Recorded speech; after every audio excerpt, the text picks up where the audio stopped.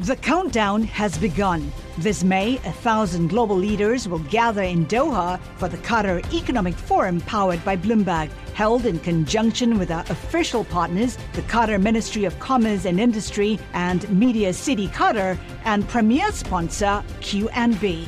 Join heads of state, influential ministers, and leading CEOs to make new connections and gain unique insights. Learn more at QatarEconomicForum.com. Well, now it's time for our daily Bloomberg Law Brief, exploring legal issues in the news. And today, Bloomberg Law hosts June Grasso and Michael Best discuss a federal judge ruling that the Justice Department can't withhold millions of dollars from so-called sanctuary cities for refusing to share the immigration status of suspects in police custody. They speak with Ilya Somin, a professor at the George Mason University Antonin Scalia School of Law. Ilya, this is a temporary ruling until the city's lawsuit against the Justice Department is over. So how big a victory is it? It's a pretty significant victory because even though technically the ruling is just on a preliminary injunction until the case is settled, the standard for getting this preliminary ruling is based on who is likely to succeed when the case is fully resolved. So the judge, I think, very much tipped his hand on what he thinks about that. So at least on two of the three issues involved, it seems very likely that the city will prevail when the judge makes his final ruling. Well, Ilya, tell us, what did the judge conclude in order to issue this injunction? What was his reasoning? Sure.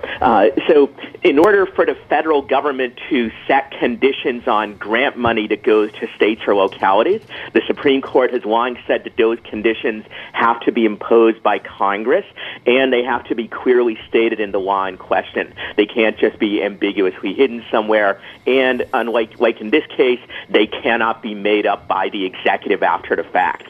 So two of the three conditions that the Trump administration wanted to impose, the judge ruled they simply aren't there in the law. They're simply ones that Jeff Sessions, the Attorney General, wanted to impose, but Congress never authorized it. The third condition, on the other hand, the judge, through what I think is convoluted and flawed reasoning, ultimately decided is likely imposed by the law. But at least he reaffirmed a very important principle that the president and the Attorney General can't simply make up new grant conditions after the fact. And that's a very important statement that has significance that goes beyond this case, because there are many other federal grant programs out there that states and localities depend on, and if the administration could just make up new conditions for grant recipients, they would have an enormous stick to wield over states and local governments, and they would be able to circumvent Congress when they wanted to.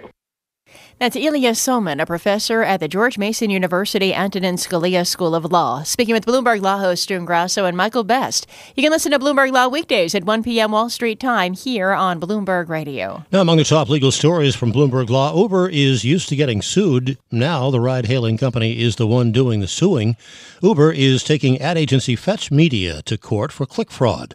The company says that Fetch improperly billed Uber for fake online ads and took credit for app downloads it had nothing to do with. Fetch is owned by the world's fourth largest advertising company, Japan's Dentsu. Fetch hasn't commented yet. And that's this morning's Bloomberg Law Brief. You can find more legal news at BloombergLaw.com and BloombergBNA.com. Attorneys will find exceptional legal research and business development tools there as well. Visit BloombergLaw.com and BloombergBNA.com for more information. The countdown has begun. This May, 1,000 global leaders will gather in Doha for the Qatar Economic Forum powered by Bloomberg, held in conjunction with our official partners, the Qatar Ministry of Commerce and Industry and Media City Qatar, and premier sponsor QNB. Join heads of state, influential ministers, and leading CEOs to make new connections and gain unique insights. Learn more at QatarEconomicForum.com.